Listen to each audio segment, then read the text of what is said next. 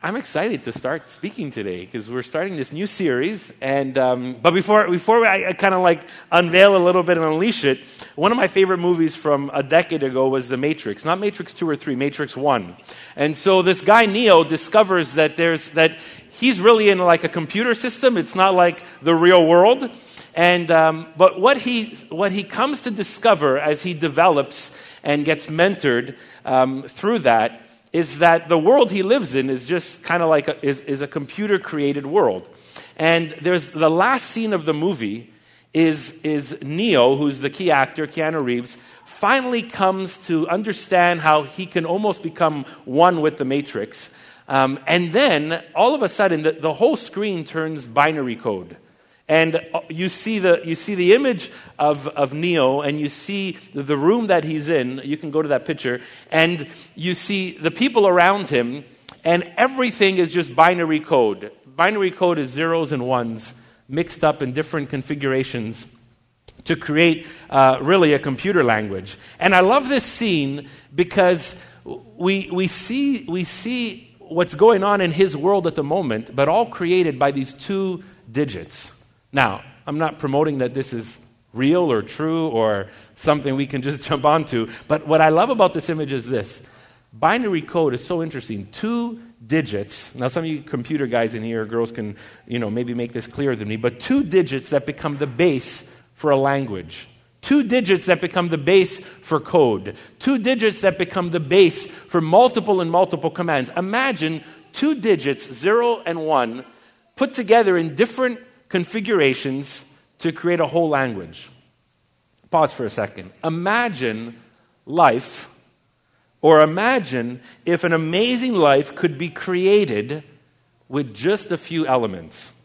Imagine if the life that so many people long for could be created with just a few elements. Not zeros and ones, but just a few elements. Elements that would resonate with your heart, elements that would resonate with those around you, elements that would help you live a life that would impact people around you.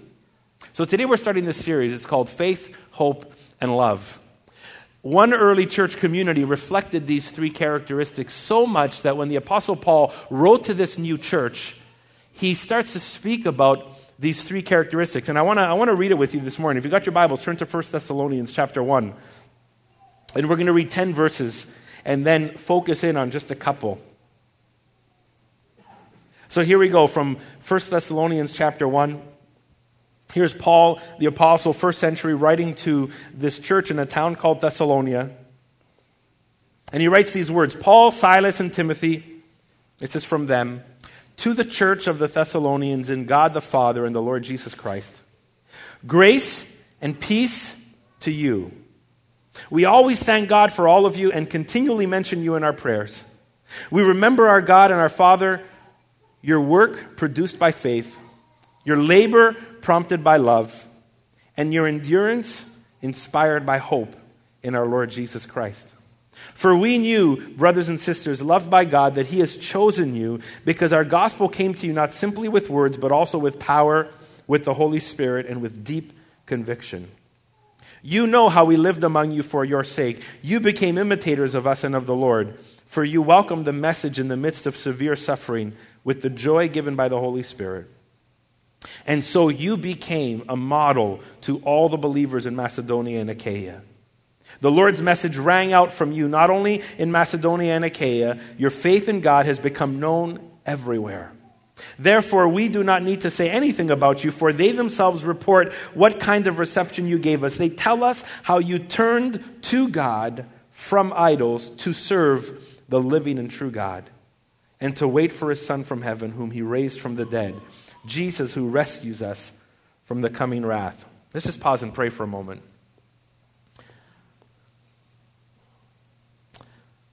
Father, there's so much to grasp from your word, and today we pause and take this piece of scriptures and we invite you, God, we welcome you to have your way in our lives through your words.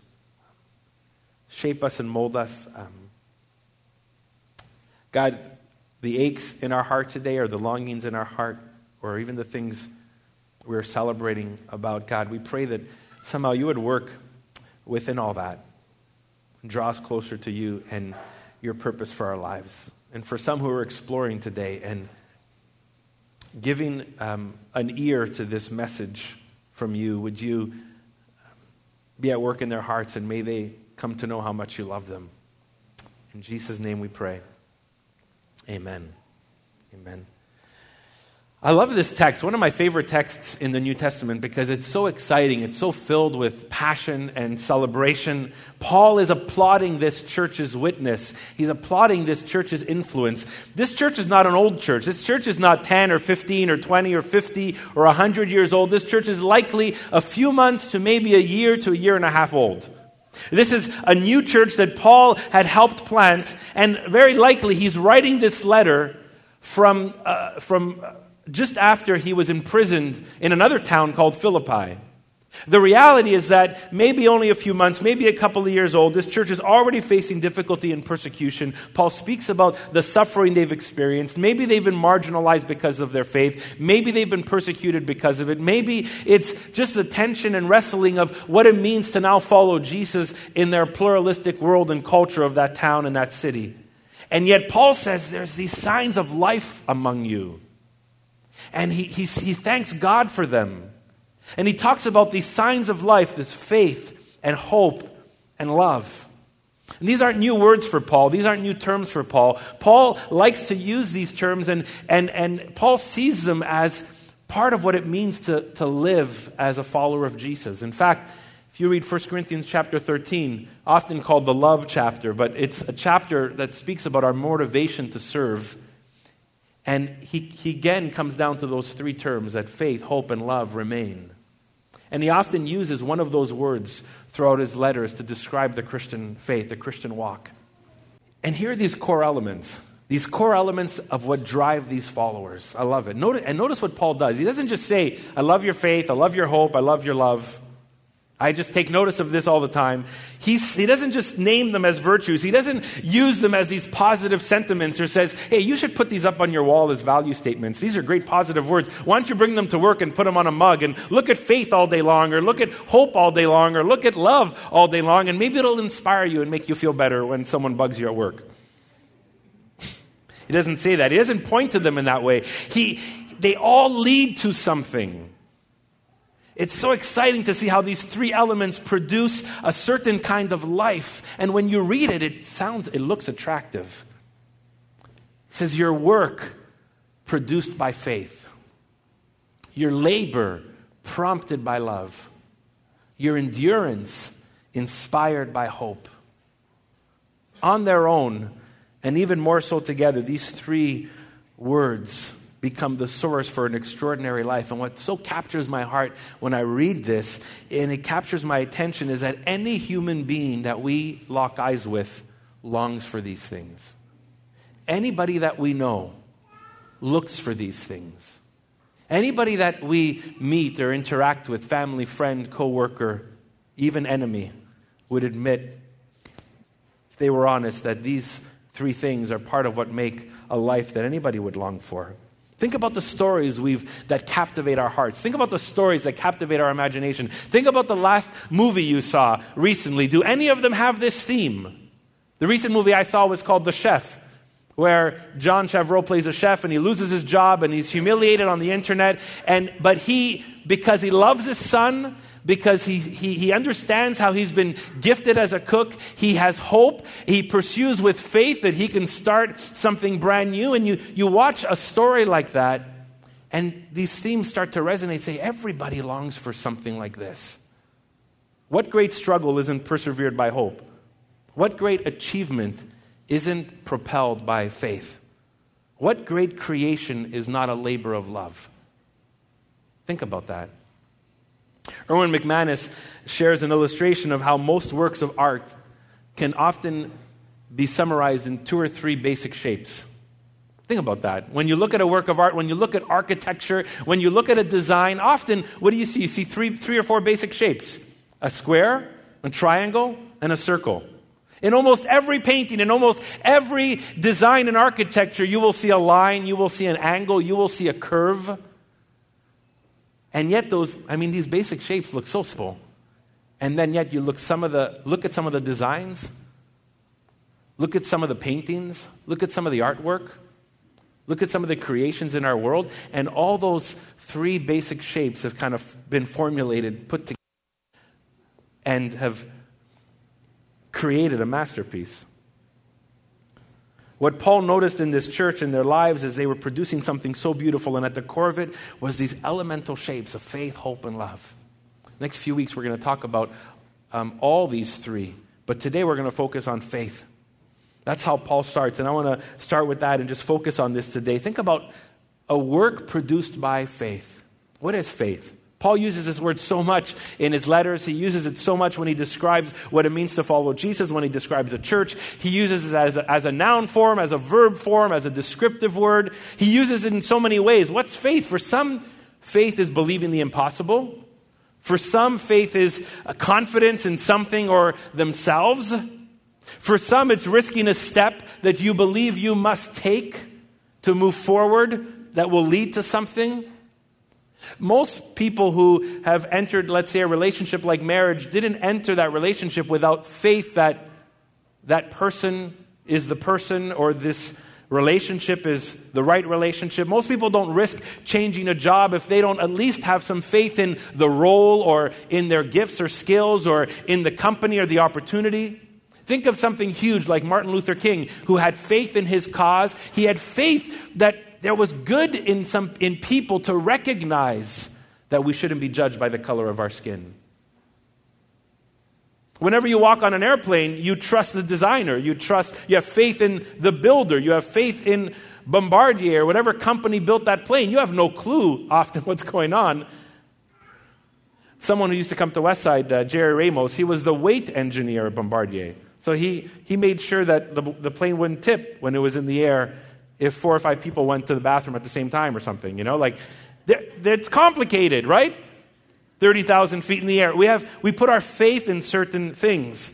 And Scripture's basic understanding of faith isn't that much different at its core. Faith is ultimately trust, what you put your trust in. For Paul, faith would have been putting your trust in something other than you and your circumstances. Doesn't mean that we can't say, I put my faith in my friend. Or would you put your faith in me for this? Or I'm going to put my faith in this next step. But the way Paul uses the word faith is beyond that, beyond a person or a circumstance. It's putting our faith in God. There's 2 basic beliefs behind Paul's use of the word faith, and it would be one, that Jesus is Lord and that God raised him from the dead. This historical act that happened in history. And secondly, that that faith is someone's response to God's love for them. So faith, how Paul would maybe categorize it, is 1, something happened in history. And we call this the resurrection of Jesus. We call Jesus Lord, and we believe God raised him from the dead. And secondly, faith is also someone's response to the love of God for them. But it still comes back to trust. In verse 9, Paul says that these Christians, these believers, were talked about by other people in their town and in their region. And he said, we've heard how they talk about how you turned to God. How you turned to God. When you turn to something, you turn from something, right? If I turn to something, I'm turning away from something else. These people turned to God, and they turned from what Paul calls idols. An idol, of course, in a traditional sense, might be, like someone who thinks a god is in some kind of like physical form or statue or temple or something like that. But an idol is something you believe that will give you the life you're looking for. An idol is something we turn to where we say, we're going to trust this thing to give us the life we long for. Sometimes it's ideological. Sometimes it's an idea. Sometimes it's a worldview. Sometimes it's a relationship. Sometimes it's physical. It's an actual thing. But it's always trust. It's always trust. And these people, Paul says, turned away from whatever they used to believe gave their life meaning and purpose, and they turned to God. Their faith shifted. If there's one way we can describe faith, it's here on the screen, and I want to say it this way. Faith changes what we depend on. Faith changes what we depend on. Faith changes what we depend on. We turn to something and from something else. Okay, let's make a deal. So today, let's say we say, At the end of the gathering, when we leave this room, we're all going to commit to 3 things. From now until 2014, you ready to commit to this? I will not use my cell phone. I will not use my stove. And I will not Google for answers. Anybody ready to commit to that? Why not? That's tough, eh? Imagine for the next 4 months we say, I will not use my cell phone, I will not use my stove, I will not use the internet. I will not depend on those things for the next 4 months. What would you do? At first you might deny it and say, I can go without my phone for 4 months. Who needs a stove? I got matches and wood in my backyard. I don't need Google. I'm going to just rip out my old Encyclopedia Britannica from my parents or grandparents and see if I can find something there. And at first you might deny it. Then you might start getting anxious, sweat a little bit. And if you really take the challenge, eventually you might actually learn to adapt to not depending on those things. Figure it out. See, faith is ultimately what you trust to give you life. Faith is ultimately what you depend on. That's why changing faith is life-changing. That's why changing what you put your faith in is life-changing. Their faith was in God. And something so extraordinary happened that led these people to put their faith in God, the God who raised Jesus from the dead. So here's two questions that we'll just kind of finish with and move with. What leads you to faith, or what led them to faith? And where does our faith lead us? 2 important questions. What leads us to faith, or what led them to faith, and what can we see from that? And where does our faith lead us?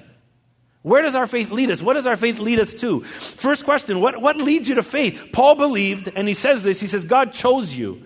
I know God chose you because I've seen that you've turned to Him and you've put your faith in Him.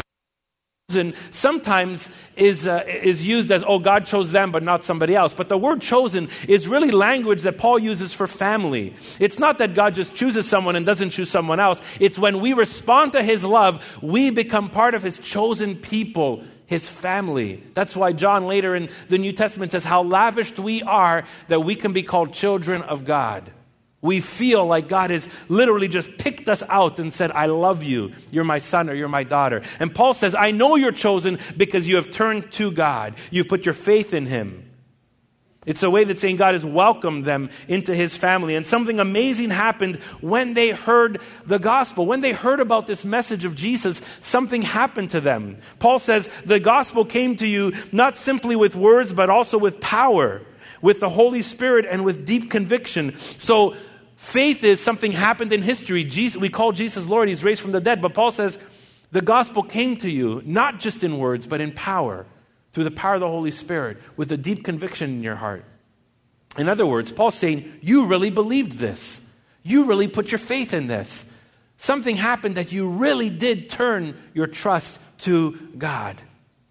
It's amazing. Jesus promised in the Gospels that the Holy Spirit would convict people about Him. And that's what's happening to these people in this town. The Holy Spirit's leading them and guiding them. Something profound is going on here. Now the context here, just listen to this for a second. The Thessalonians were one of the first non-Jewish people to come to faith. One of the first non-Jewish people to believe in Jesus. So imagine this.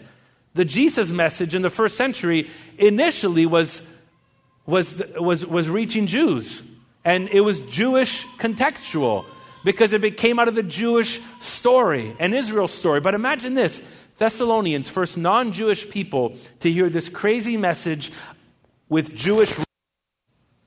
A crazy message with Jewish roots to a non-Jewish crowd.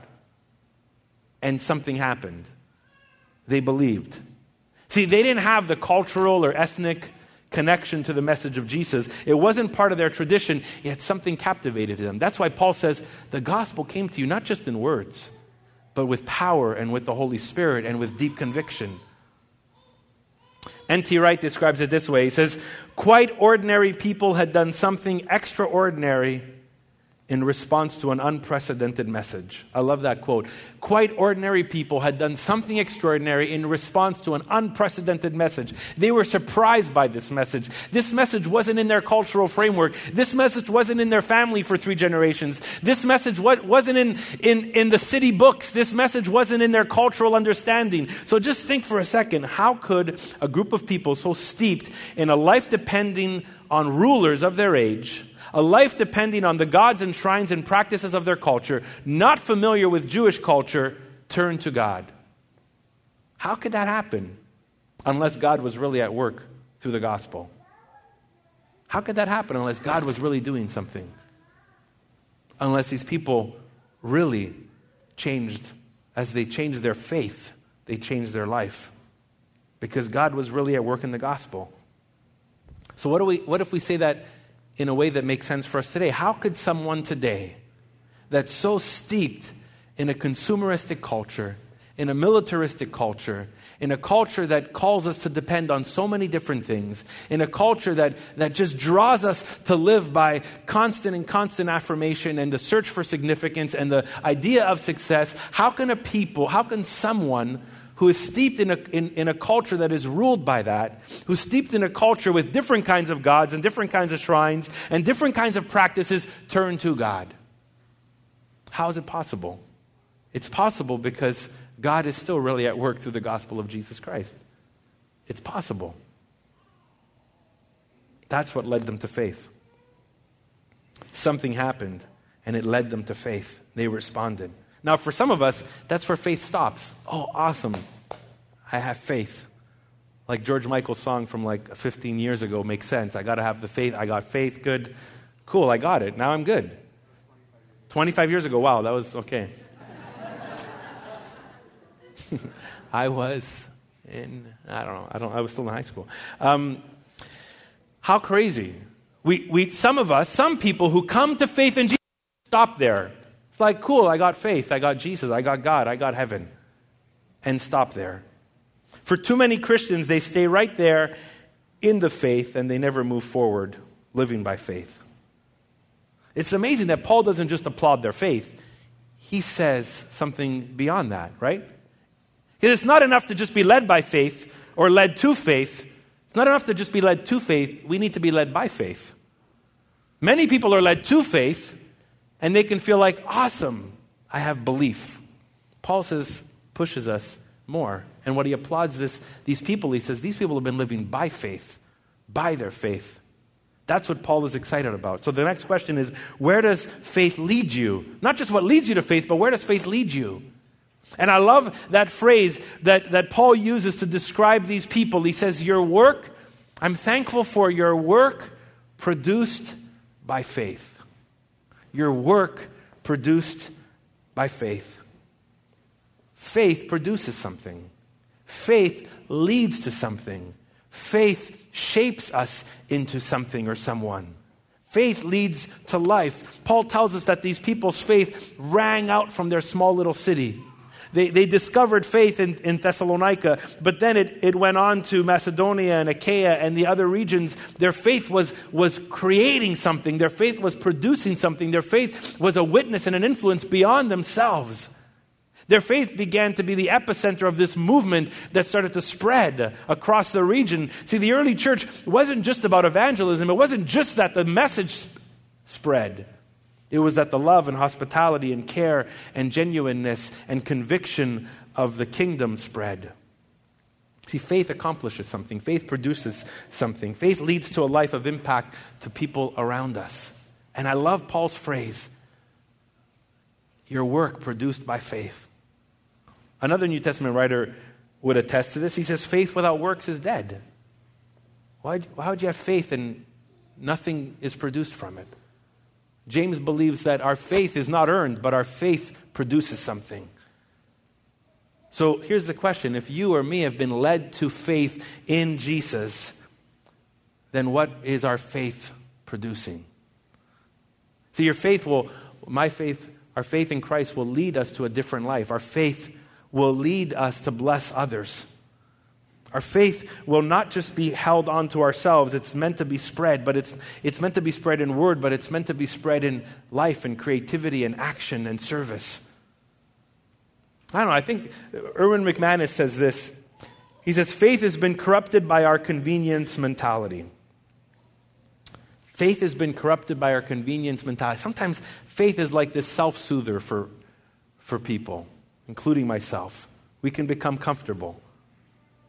Too often we see faith through the lens of culture, this lens of convenience, this lens of comfort. Yet the kind of faith that Paul's talking about here and echoed through Scripture is this robust conviction that translates into life, into action, into innovation, into creativity, into blessing for other people. And the beauty of it is it equally takes the pressure off of you and me that what we produce identifies us. It takes the pressure off of us because we know we didn't arrive here on our own. God loves us. He chose us. He equips us. He speaks to us. And so we responded to His words. And in doing so, we came to faith. And so we don't live with the pressure of, I got to produce, I got to produce, I got to produce. But at the same time, because of what Jesus is doing in us, our life means something. And that's the beautiful balance with the gospel. Culture doesn't have that balance, but the gospel has that balance. Culture is often produce, and this is what you're known for. The gospel says you can't earn coming to faith. You can't create this to happen in your own heart. This is something that God does and you respond to, but then as God works in us, something comes out of that. Something overflows. I love it. So tomorrow morning when you walk into work and you feel, how are you going to produce? It's not because your life is dependent on the affirmation that you're going to get from other people, but it's because you're already chosen. You're part of God's family in Christ. Wonder, I want to love my kids or my spouse or my friends or my neighbors this week. And it's not because you're hoping that they'll love you back, but because you have a faith in a loving God that calls you son, that calls you daughter, and that fills you. You can create and innovate this week, not because you have to prove something to the world, but because God says, you're my masterpiece. You're my masterpiece. And I've created you in Christ Jesus to do good works. And so when we move forward to create and innovate and act and strategize, we don't need to do that to prove something to the world. We can do that because God has already said, I've made you a masterpiece. I love you. So we are led to faith, and then our faith leads to life. We're led to faith, and our faith leads to life. Let me just finish with a short story. I met a girl a couple of years ago named Nicole. We actually almost hired her at Westside for a role here. And in her process with us, she was wrestling with God's calling on her life to do something in international missions. She was quite young at the time, still 22, 23.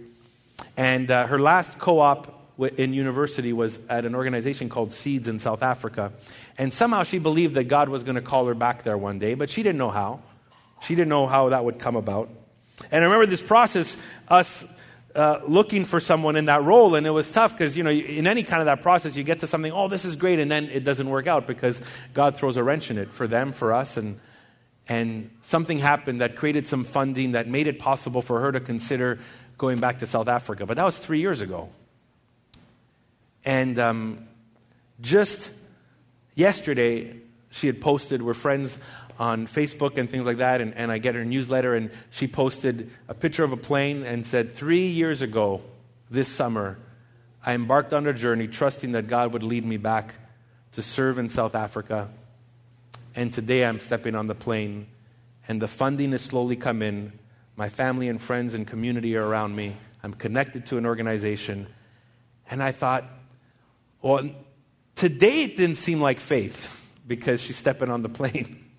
But the last 3 years, I'm sure, felt like faith. The last 3 years felt like, what is God leading my life to be a part of? What is God leading my life to produce? What is God leading my life to do and be? And now don't be misguided, because this faith is not certainty. It's not that Nicole or anybody else is like, I'm certain this will happen. In fact, I remember when she came and discussed with us, she was totally open to doing something here in Montreal because she wasn't certain of what the next day would bring or what the next season would bring. And then she took on some internship, I think with Samaritan's Purse out in another part of the world, and she just made some steps. There was no certainty involved. And don't be misguided. When we make steps of faith, God doesn't just say it's exactly going to be this way. It's going to be perfectly laid out exactly how you think it's going to be. That faith is not certainty. Faith is moving forward, is work, is producing within God's plan, within God's will, with His strength. It's not certainty, and we're never certain of success, but it does lead to life. It does lead to life. So as we pray here, I'm going to ask you to stand as we come to a close in prayer today. And maybe just let me ask you this question as we come. Maybe you've been resting in faith, but you wrestle with, and I'll admit that I do and we all do, wrestle with being led by faith. And it's so awesome to rest in faith. God has done something for you. Jesus is Lord. God raised Him from the dead. We've responded to His love. We are in faith. We are in His family. But is there a gap between a life in faith and a life led by faith? A life in faith, we can often just wait in neutral, waiting for God to show up. A life led by faith often means stepping out, taking a step forward. Is there a gap there? Maybe God's been nudging you, prompting you. And don't get confused with Nicole's story, because that's her story. And she is right now maybe a 24, 25-year-old girl that, has her unique situation and her circumstances. But God is working in your life, whatever your life is. And it's not about certainty necessarily exactly what the next step is, but is, God, how would we be described as our work, our life being produced by faith? And maybe you're here today, and that phrase we said earlier, faith changes what we depend on. Maybe you've been just discovering Jesus. Maybe you've just been exploring what Christianity is about. And ultimately, let me invite you and challenge you with this today. Faith changes what you depend on. Faith changes that you will not be depending on the systems and values and advertisements of our world and the trajectory of that, but turning to the God who raised Jesus from the dead and saying, I will serve you, I will love you, I will call you Lord. If that's you today, maybe God has been prompting you to change what you depend on, to put your faith in Jesus, because it's ultimately about trust. It's really about trust for all of us. Let's pray.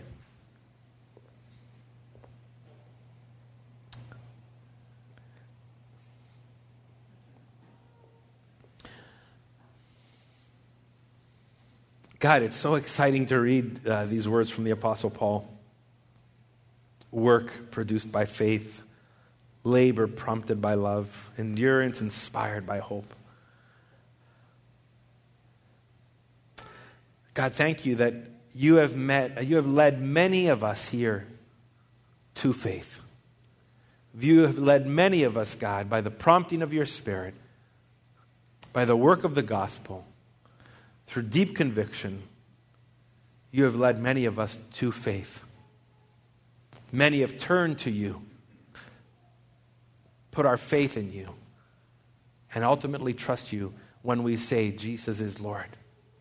And God, I thank you for that. That is so awesome, so wonderful. And yet, God, there's this pull, there's this challenge, this invitation that we are not just led to faith, but our faith is leading us to something. Lord, together as a church community, we long to be led by faith. We long to be led to the kind of church and expression of your kingdom that you call us to be, but also individually, God, in our lives, in our workplaces, in our neighborhoods, in our careers, in our homes, in our families, in our friendships, in marriage or singleness, in different just expressions of life. God, we long for our faith to produce a life where we follow you, Lord. So lead us and guide us, we pray. And God, thank you for anyone here today who is making a decision, even right now, to change their faith. To change their faith in whatever their life has been led by, and to put their faith in you. Thank you that as they do that, as they make that step, as they declare that even right now in their heart or with their lips, that Jesus is Lord, Lord, that they are declaring to put their trust in you. And you will fill them with your Spirit and lead them and guide them. And together as a community, we can keep growing into your image. God, we pray this and thank you for this in Jesus' name. Amen. Amen. God bless you. Have a wonderful day. Join us next week as we explore hope together. Amen.